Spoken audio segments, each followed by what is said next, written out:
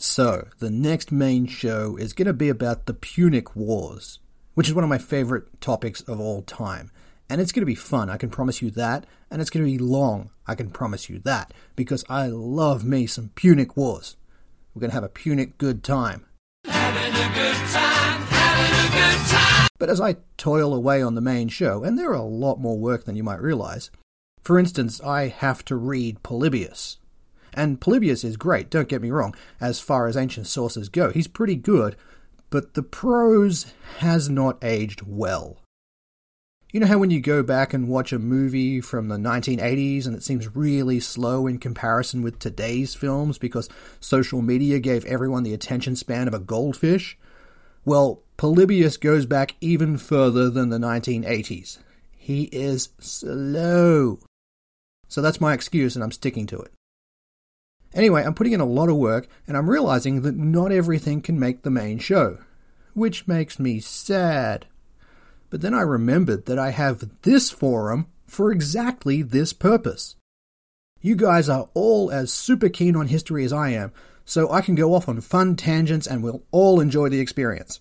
Having a good time. Think of it more as a director's cut than a cutting room floor.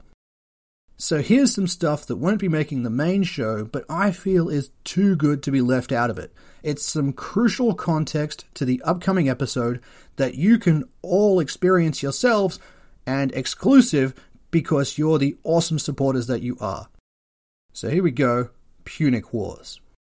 The Punic Wars were 3 major conflicts that occurred between the 2 major superpowers of their era, Rome and Carthage. And this show, and the one that's going to come soon after, are a bit of backstory for how those 2 superpowers came about. A bit of extra context that is going to make the actual Punic Wars show make a lot more sense. And some value for your much appreciated dollar. The story of the founding of Carthage is as boring as the founding of most cities. You had the Phoenicians, who were an ancient seafaring people and one of the biggest players in the entire world going back to time immemorial. So while you had kingdoms like Egypt and Babylon and Assyria and Sumeria battling it out for the title of king of the ancient world, all of that time there were a people called the Phoenicians who ruled the waves. Who lives in a pineapple under the sea? They weren't a major power in terms of territory or army or any of the usual ancient metrics. If nautical nonsense be something you wish. But they were the absolute best in the world at shipbuilding and sailing, and they kept the ancient world moving. Then drop on the deck and flop like a fish! In a line that some of you love and some of you absolutely hate, the bronze must flow. And the Phoenicians kept the bronze flowing. They made their fame and fortune as traders. And if you wanted things moved from one nation to another, the Phoenicians were the people to do it. They may or may not have been the descendants of the infamous Sea Peoples from the Bronze Age collapse, and that's a theory that I personally subscribe to, but it is hotly contested by actual historians, of which I am not one. Phoenicians were Canaanites, for those of you who know your history and your Old Testament Bible, but that is a can of worms that I am absolutely not opening because we're still disputing today what a Canaanite is, and people kind of die because of it. The Phoenicians never really had an established territory.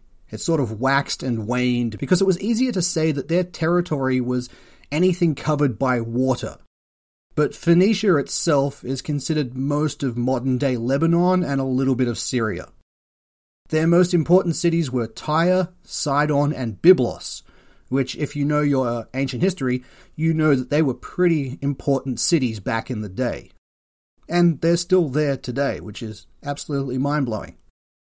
Eventually, there were more Phoenicians than these cities could handle, and so people packed up their stuff and went off to form colonies elsewhere in the world. This is how civilization has worked from the very beginning of time. And since the Phoenicians were the best sailors in the world, the list of places that they could go and found new cities was extensive. Way more than anyone else could even dream of back then. Which is how you got Phoenician diaspora all over the ancient world, and not just within spitting distance of the city they originally started in like everyone else. One of the places that looked pretty good to found a city was a section of calm harbour on the coast of what is modern-day Tunisia. So these Phoenician colonists said, yep, that'll do, and they pitched their tents and founded what would eventually become the city of Carthage. And that's pretty much all there is to it. That's the story of the founding of Carthage. Carthage itself means New Tyre. It's like New York or New Amsterdam. I know they're the same city. The founding of cities itself, it's usually pretty boring. There's never a real grand tale as to how a city was founded. It's usually just colonists or refugees going from one place to another place and saying, this looks nice and my feet hurt, this is where we're founding the new city. You do get rare outliers like Mexico City, which was built because an eagle told them to, and Canberra, which was built in the middle of fucking nowhere at the exact middle ground between Melbourne and Sydney because those two cities could not stop bickering about who should be the capital of Australia. But for the most part, you just put capital cities where they would naturally go. It's sort of an instinctive decision, and that is the actual history of the founding of Carthage, which is boring. The far more awesome story is the myth of how Carthage was founded. And a lot of this comes from the work known as the Aeneid by the poet Virgil, which you should have at least a passing familiarity with, since it is one of the most famous works of literature of all time, the Aeneid by Virgil. And it goes a little something like this. So there was some political instability in the city of Tyre, in modern-day Lebanon, but back then Phoenicia. And in Tyre there was something of a civil war amongst the nobility, and people were jockeying to be king, there were assassinations and plots and all that jazz. You know the deal, ancient intrigue. Seeing that things were about to go very poorly for the ruling family at the time, some of that family made their escape from Tyre in the dead of night, just ahead of their political enemies, escaping the city for realms unknown. We don't know where we're going, but if we stay here, we're going to die, so anywhere is better than here. And one of the people on the run was a princess of Tyre by the name of Dido.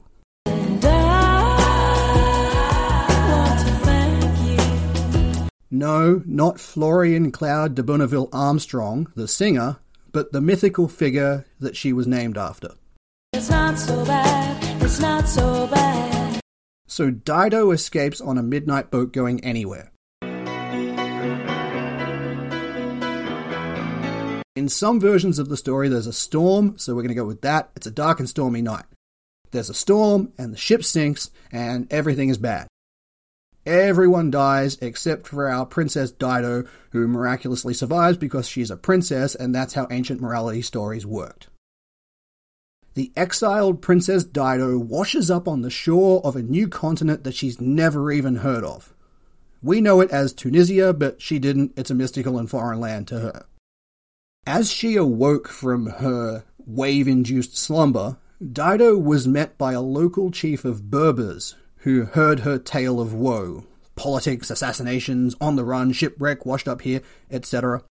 Oh, and in case you didn't know, Berbers are the nomadic horsemen of northern Africa. They pop up a lot in history, especially in the Punic Wars, and they pop up under different names and at different time periods, but the most common you'll see is either Berber or Numidian. So this Berber chief made Dido an offer. He pities her situation, and instead of killing her, as was the style at the time, he's going to do something to help. And it doesn't seem like much, what he's going to offer, but you have to remember that these people are basically the Fremen from Dune. Their whole idea of a favour was not killing you. You surviving was the favour. Anything on top of that is just gravy. I must not fear. Fear is the mind killer. This Fremen chief is going to help Dido found a new kingdom, one to rival the capital, Tyre, that she just left, which was one of the biggest cities in the ancient world. And to do that, he's going to help her. He's going to give her some of his land, the land that she just washed up on. Here's a little something something to start your new kingdom with. And the deal was that this Berber chief would give Dido as much land as could be encompassed by the hide of an ox. That's the deal. Which, very funny. How much land can you cover with an ox hide? You can't build a house on that, let alone a kingdom. This is Sydney real estate agent level of practical joke going on here. Let's taunt the washed up girl by saying she can found a kingdom on a rug. Dido, though, she was a canny cat. She decides she's going to game the system. So she did thusly. She took the ox hide that the Berber chief offered her, and she tore it into strips, and then she tied those strips together to make a rope. And then she took that rope, which was apparently quite long, and using that long rope, she made a circle around a strategically important hill. So she used the rope to make a border around an entire hill. And thus, Carthage was born. If there's any truth at all to this story, then the Berber chief involved probably would have just cut off Dido's head for being a smartass, but that's the way that the fable goes. And so, we get the founding of the ancient city of Carthage. Dido herself would then go on to bang a prince of Troy by the name of Aeneas, but they broke up when Aeneas said that he couldn't get married because he had to go off and found the city of Rome, because he'd just had a vision of himself doing just that. So this Aeneas cat disappears in the middle of the night and goes off to make Rome happen. Dido, for her part, she did not take this well. She rather fancied Aeneas, so she had a bit of a cry, and then when she was done, she decided that the best way forward was to kill herself, as was the style at the time. But before she died, she used all of her magic powers, because apparently she was also a witch. It wasn't really mentioned up until this point, but now she has magic powers, and she used all her magic power to curse not only Aeneas for being a deadbeat dad, but she also cursed all of his bloodline. All descendants of Aeneas were to suffer Dido's eternal wrath. 2 of Aeneas's line, distant sons of sons of sons of sons and so on, they happened to be twins, and they befell a misfortune on account of this curse, and they almost died before they were able to turn their lives around and become kings. And their names were Romulus and Remus. You ever heard of them? So yeah, the Roman foundation myth, which the Romans wrote themselves, heavily features their links to Carthage, with the founder of the city of Carthage herself starting the feud between her city and the sons of Aeneas, the Romans.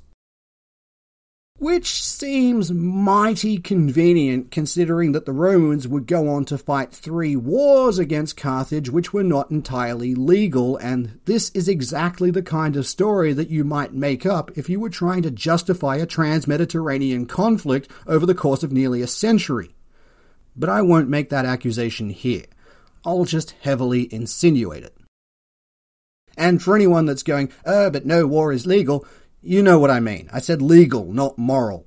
And Rome had a really weird view on what was moral and what wasn't. What's more funky is the unwritten laws of Rome, Mos Maiorum, eventually became the written laws of Rome, the 12 Tables, and those are the foundations of the laws that we use in the West today. We actually use Roman legal structure. So maybe we shouldn't be so quick to judge the ancients. So quick recap, the founder of Carthage, Dido, had an affair with a prince of Troy named Aeneas, after he noped out during the Trojan War. But Aeneas has a vision from the gods, as was the style at the time, and the gods said that banging a queen was all good and well, that's a fun thing to do, but he was destined for greater things still. So Aeneas buggers off, because that's his thing, and he jumps on a midnight boat going anywhere. His great destiny was to found the city of Rome, which is a weirdly specific vision to have when you think about it. Hey, you random person from the Levant, you're going to go to Italy and found a city there, But it won't be named after you, it'll be named after your great-great-great-great-great-grandson. Ancient historians weren't too concerned with things like internal consistency. They were a lot more like Ryan Johnson in that regard. And this dude, Aeneas, he has some wacky adventures and there's a lot of myths about him, and he never actually gets around to founding Rome. He never makes it to Italy. It's kind of like Columbus with America. It was on his to-do list for his entire life, but he never actually ticks that box. But his descendants do. Or at least his alleged descendants. The guy never actually existed. And that story gets fucking wild. Because that's the myth of the foundation of Rome. And Romans were crazy, messed up people. But that's another show. And as a show that I've almost finished writing and recording, don't worry, it'll be here very soon. It just seemed a lot neater to cut the story here and make it into 2 bits. So, value for money. So I hope you enjoyed a little bit about the history of Carthage. There's some truth in there somewhere, but the legend is a lot more fun, and it gives a bit of crucial context that you're going to appreciate in the coming weeks when I do this series about the Punic Wars, which is going to be an absolute banger. And I'll be back at you real soon with the flip side of this coin, which is the bugfuck wild tale of the founding of Rome. Teaser, there's a magical severed head in it, and that's not even a big part of the story.